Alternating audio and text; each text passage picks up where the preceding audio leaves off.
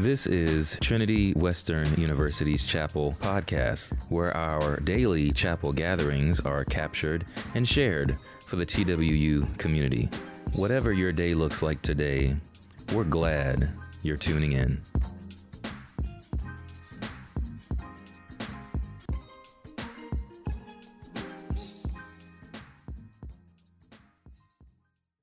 Hi folks, it's so good to be here with you today. I'm going to start by telling you about my husband, Jim, who I think is a real sweetheart. We've been married only about 4.5 years now. He loves me, and he seems to cheerfully choose every opportunity to let me know. Early in our marriage, he asked me once on a Thursday evening what time I wanted my latte the next morning. I told him I didn't want him to bring me a latte. He asked me why. And I wouldn't tell him. I just repeated that I didn't want him to bring me a latte the next day. That was it. He asked me if I didn't want the beverage or if I was just not letting him bring me one. We have a commitment to each other to be candid, even when it's not easy. So because of this commitment to not be deceptive to him, I told him that I knew Friday was an early morning for us. And we had had a couple of late nights, and if he was to bring me a latte, then he would have to get up even earlier, and I wasn't willing to have him do that. Now that sounds really thoughtful and considerate of me, doesn't it? But if I'm honest with you, or actually rather honest with myself, there's more to that story. At another time in my life, I was told that I was high maintenance. And trust me, that was not intended as a compliment. That sort of comment from someone you love, it actually hurt a lot, and it stuck with me. I felt like that person was telling me that I was needy and demanding. So, in general, I had spent a lot of energy in life since that time, making sure that I didn't seem high maintenance. Refusing a latte was one way that I felt like I could feel like I was lower maintenance. The pejorative comments from another person years ago was now in danger of creeping into my incredibly loving relationship with my husband. Or at least it was going to impact the relationship unless I let myself at least explore the discomfort that was beyond my initial gut response, refusing his kindness. I was pushing my husband, my loving husband, away just a little bit when I pushed away my own story of pain. So it's tempting just to leave it there. It was only a morning latte. Refusing it doesn't break the relationship, and my process could have stopped there. I could have let the old narrative make the decision for me. However, my husband's late wife, she was a therapist as well, and she had trained him, and so he pressed me for details because that's the sort of person that he's become. The backstory became overt. Jim gave me the gift of figuring out what I wanted to do with that story. And once his inquiry brought my fears out into the open, I had the ability to decide what my own story was. I reflected on it, mulled it over, and explored the significance of it. So now I had perspective gained over time. And Jim's perspective, how he saw me and how he experienced me, was really helpful too. He could tell me. I could choose to dig deep, draw on my courage, and now decide that impact of that memory. I could decide that impact on me rather than it just dictating the impact. I could love myself through an inner conversation with a part of me that was fearful of being high maintenance, which in code really meant less lovable or maybe even unlovable. I had been managing my world in a way that pushed others away so that I could appear more lovable. When I was asked to speak this week, I was asked to focus on the topic of intimacy. We are all created to be in close relationship with others. Without deep and meaningful connection, there is suffering, always. God wired us to be intimate with others. And I use the word intimate, I use that as a term very broadly here. Often intimacy is used as a code for sex. But for me, intimate is whenever you have hearts that are deeply communing with each other, that are opening up to each other in meaningful ways. So I'm going to talk today about an aspect of intimacy that we don't talk about as often, even though it is actually the building block for every other kind of intimacy. The most important relationship of intimacy is the one that you will have with yourself. Knowing yourself, being compassionate and caring to get to know the parts of you that might be harder to get to know.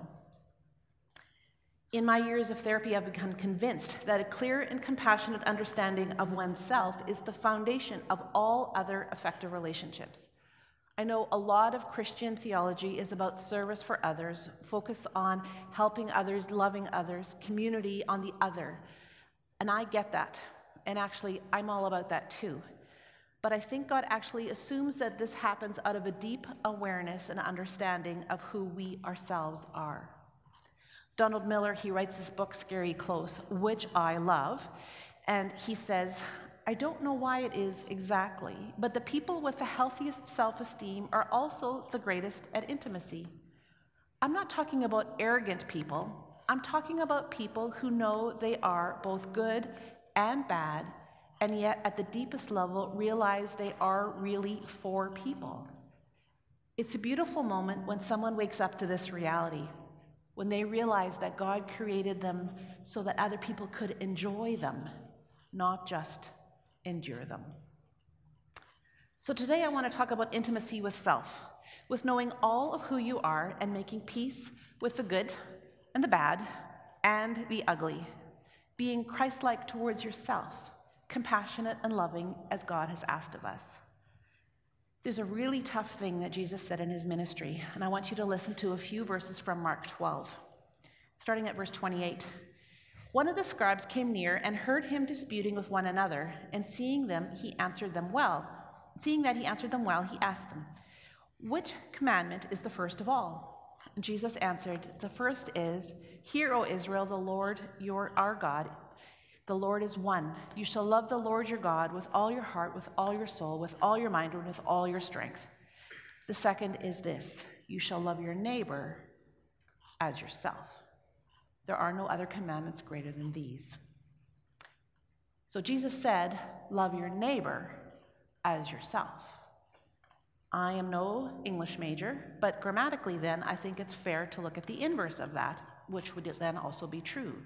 We are to love ourselves as we love our neighbor. And for many of us, that's a huge ask.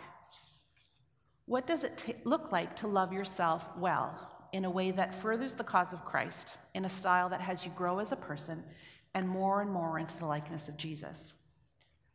So let me ask you a question, and I want you to think about it for a minute and give yourself an honest answer. If you talked to your friends the way you talk to yourself, how would they respond?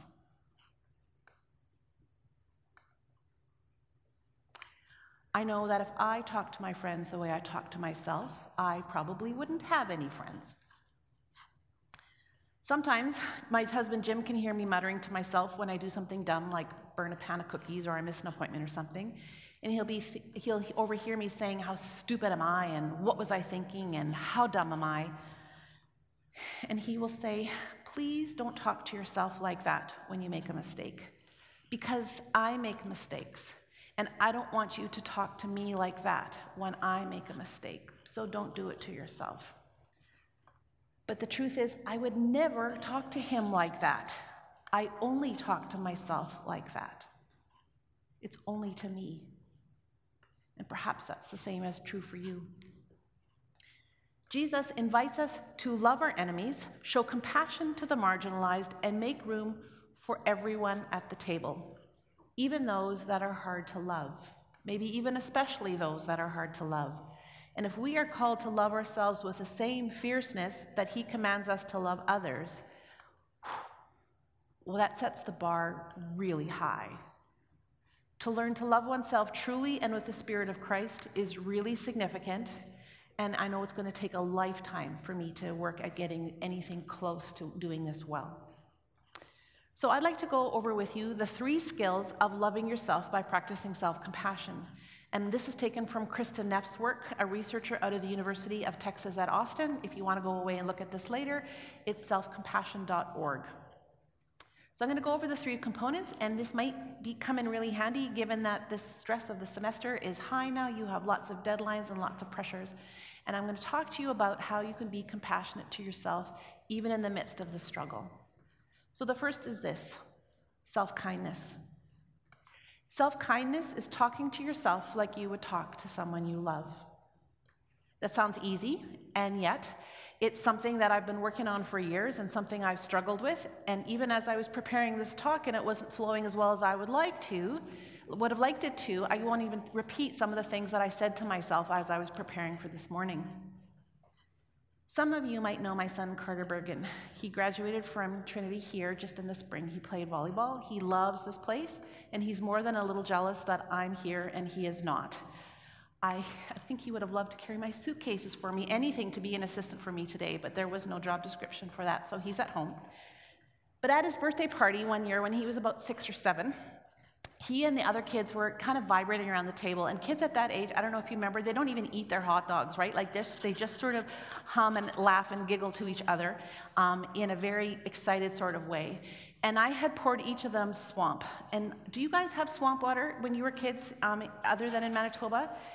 Kids love, in Manitoba, they love swamp, which is when you mix the Coke and the root beer and the Orange Crush and the 7-Up all in one jug and you pour it out. They think it's so cool. So they all had their cup of swamp. And the kid that was beside my son Carter, they were on the other side of the table. He sort of was joking and gesturing, and he knocked over his cup. I had a towel over my shoulder because when kids' birthday parties, like when they're 7 or 8, it's not like if there's a spill, but it's like when there's a spill, right? So I was ready, and so this liquid started pooling over the table, and I reached with my towel across to sort of start sopping up so it wouldn't go everywhere. And to my horror, this little kid who had tipped the cup over, he saw the towel coming towards him, and he jumped back. There was this moment where he thought that I was going after him with a towel. It broke my heart. That was never at all my intention. It wasn't even annoyed. I was waiting for this to happen. And in a moment, I've messed up a lot as a parent. I've made so many mistakes, but there's this moment where I knew I had done something right, where my son Carter turns to him and he says, "Don't worry about it. Everybody makes mistakes. It's okay." And I'm like, Carter knows, even as a little kid, that that's what we say when we mess up. But my question is do you use the same words to yourself when you mess up? Kristen Neff says, compassion is not only relevant to those who are blameless victims, but also to those whose struggles or suffering stems from failures, personal weakness, or bad decisions. Like, the kind that you and I make every day. Sometimes when I goof, I don't have the words to speak kindly to myself. I know my reflex. I'm going to be hypercritical and mean. I get nasty. These principles of self-compassion have taught me to think about Mary. And Mary is my friend who I've met for coffee every Thursday morning for about 15 years now.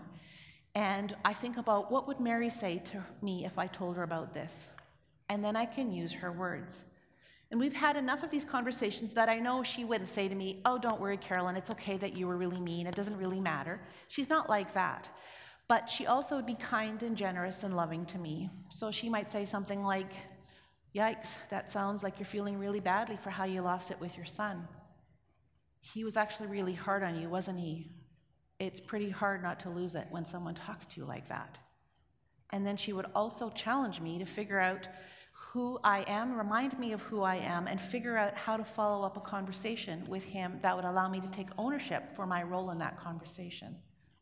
So that self-kindness is a really important part of self-compassion. The second is mindfulness. Mindfulness is the second component of self-compassion.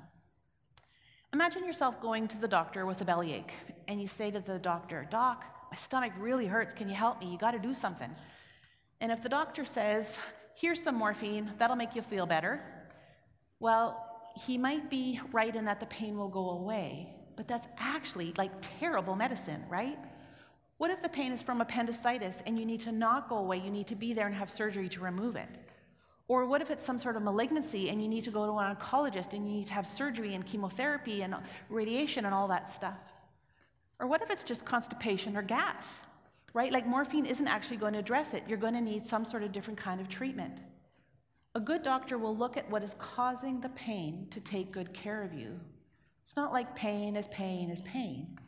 It's nuanced, and understanding what is going on inside of you and having a caring doctor that will take the time to figure that out and give you the right treatment, that's a sign of good medicine. That's important. And our emotions work the same way.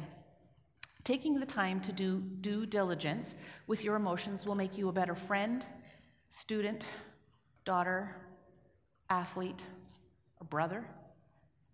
It's feeling not just the pain of the surface emotion, but being willing to be curious to go underneath and deeper to see what's there. Let me show you a picture of something that we use in our anger management program at my practice. It's called the anger iceberg. We use it because so often anger is a secondary emotion to a primary emotion. We get angry as a result of the primary emotion. So last week, I got really angry at my 16-year-old because we didn't know where he was, and when he texted at midnight to ask us if he could stay longer, the answer was absolutely not. We felt and we sounded angry, but really, we've been scared for hours. When someone cuts you off in traffic, you might have been scared that you almost had an accident. Maybe you felt disrespected. Anger is a relatively easy emotion to feel. It has power. It feels like it puts us in control. It offloads blame onto someone else. It pushes those powerful feelings away so that we don't have to deal with them. But if you just feel the anger and don't get curious about what's underneath, you miss out figuring out what's really going on, and you miss out on taking care of whatever that underlying feeling was. So it's really important to look at what it is. For many of us, we can very easily and quickly feel feelings of anger and happiness. I want you to think about, it's really easy to feel feelings at one end of the emotion spectrum or the other, right? Really pissed, or really sad, or really happy. But I want you for a minute to think of all the emotions that you have felt in the last week besides anger and happiness. I'll give you a few seconds. Think about what else you have felt.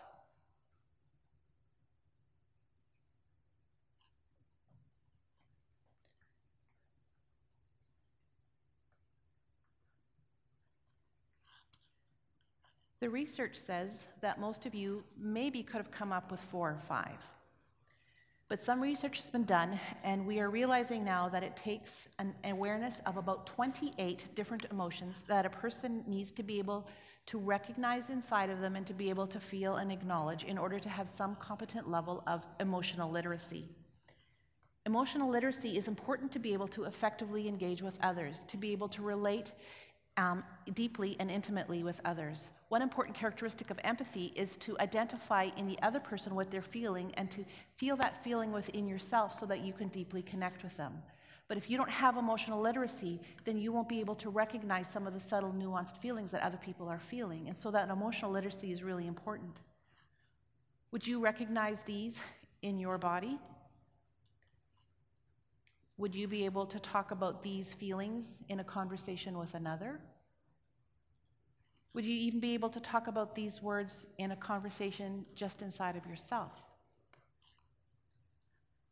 The other thing about mindfulness and self-compassion is the ability to be aware that you are not your feelings, that you have feelings and you need to learn to understand and figure out what to do with them, but you're not fused and one with your feelings. You don't have to over-attach and get swamped with what's going on in your internal world. And so mindfulness will say, for example, I'm still upset about the grade I got earlier today, but I need to be really aware that I'm still sensitive and I'm a little bit edgy, and I need to make sure that I don't take it out on my roommate later when we get back to my room. Or I am so angry at being dumped and I feel so betrayed, but I also have a paper that's due in just a few days, and even though this hurts like crazy and I can't really think of anything else, let me figure out how to put it on the shelf just for a few hours so that I can get a good start on this paper, and then I'll come back and I'll pay some more attention to it. And so there's this way where you can move from feeling to feeling and from out of your feelings into what needs to get done. And finally, there's a third component of self-compassion, and that's universality. And that is, we are all in this together. This helps make sure that self-compassion doesn't turn into a pity party. No one likes a pity party to watch, right? Universality says that we acknowledge that we all live in an imperfect world that has pain. No one gets a pass. So when something bad happens, we can say, bad things happen to everyone. This is hard, but it doesn't mean that I'm punished or uniquely worse than other people. And so often when we have something hard happen to us, we're like, why is God picking on me? What have I done wrong? What have I done that I deserve this? Or what a loser I am that I'm struggling with this. Universality says, I am not the only one. When I'm worried about a talk that I'm giving and I'm nervous about it, I can say, well, I'm probably not the first one who's been nervous before speaking to a crowd. And there are other people probably in this greater Vancouver that are getting up in front of a crowd this morning that are also apprehensive about how it will go. I can join them in the desire to do well and in that fear that we all feel that we are not enough. And I'm grateful to those other people that are presenting this morning and are a little nervous that they can inspire me with their courage, and I can pray for us all. So back to my latte story that I started with. Being self-compassionate meant digging deep inside of myself and admitting something vulnerable to myself first, and then to my husband, Jim. I told him that my life had taught me that it is mean and selfish to let somebody else do something kind for me. I told him that I was worried that if I let him fuss for me, that he would end up loving me less because it would burn him out. And Jim told me gently that if he offered, it was actually because it was something that he wanted to do. And if he was offering and I would decline it, if I didn't want one, that was one thing. But if I just didn't let him be kind to me, that it wasn't actually being fair to him, and I was cheating him of the opportunity for Jim to be Jim. I wasn't letting him be him. Sometimes when people hear me talking about myself, and this would be one story, people think self-compassion is about lattes and bubble baths and candles, and that's just a very small sliver of self-compassion. People worry about it being selfish and putting yourself first in a way that disregards others. But actually, self-compassion is a tough thing. Self-compassion is getting honest with yourself, loving the less lovable parts so as to heal them and to acknowledge them and work with them so that they don't hijack you when you're not looking and end up hurting other people. It's taking responsibility and being aware of your inner world in a way that has you be equipped so you can authentically and effectively engage with others. One evening, my son Carter, when he was in high school, he said to me, he's making his lunch for the next day, he said, "This isn't our usual rye bread." I'm like, "Nope. I got it at the only store that I had time to get to," I said. And he's like, "This bread is too small." And indeed, it is a lot smaller. "Yep," I said, "it's different." And he says, "I'm going to have to make 5 sandwiches instead of 2. That's a lot of spreading," he goes. Through gritted teeth, I say, "Okay." And then he says, "The bread to crust ratio will be all wrong." And I lost it. I went upstairs to the kitchen and I began telling him how very unreasonable he was. I told him that he was being ungrateful. I may or may not have referenced starving children who would be grateful to have this bread, even though the ratio was all wrong. I yelled in ways that do not fit with my values. It was not cool. And I watched myself go off on this kid. At some point, I sent him up to bed because I knew that the vitriol I was spewing towards him was uncontrollable, but also not fair. And so he left so the damage control could start happening, that I wouldn't incur any further damage. But I knew that the last image he had before he went to bed that night was watching this raving lunatic of a mom yelling at him, and I didn't like that feeling. So I went back downstairs to chill, quite literally, because I was feeling pretty hot about the whole thing. And I thought about it. And I wondered why it was that I went bonkers in a way that was just so mean and so in violation of who I want to be as a mom and as a person. And I realized it had to do with my identity. Over the next 18 hours or so, I realized so it took me about a day, almost till the next day, I realized that I had worked all day to match my behavior with what I thought would be a good mom. So I had done a lecture in the morning, I had seen clients in the afternoon, I had worked really hard to provide with my family. I had dashed out in between to get this bread. I hadn't had supper because I'd gone to watch a playoff game for my kid. I had driven in home with him chirping about the refs all the way, even though they were not the better team and they should have lost. And I didn't tell him that in his, I was being a really good mom. And so when this kid yelled at me, I felt like he was challenging my ability to be a mom. And actually, I felt like he was yelling at me, but he wasn't even. It felt like that. So on my anger iceberg, I could see that it was shame, that I was feeling like I wasn't a good enough mom. There was fatigue. I was tired. It had been a 14-hour day. And there was a feeling of injustice, too. How come he didn't look past the bread size to see that I'd actually provided him bread?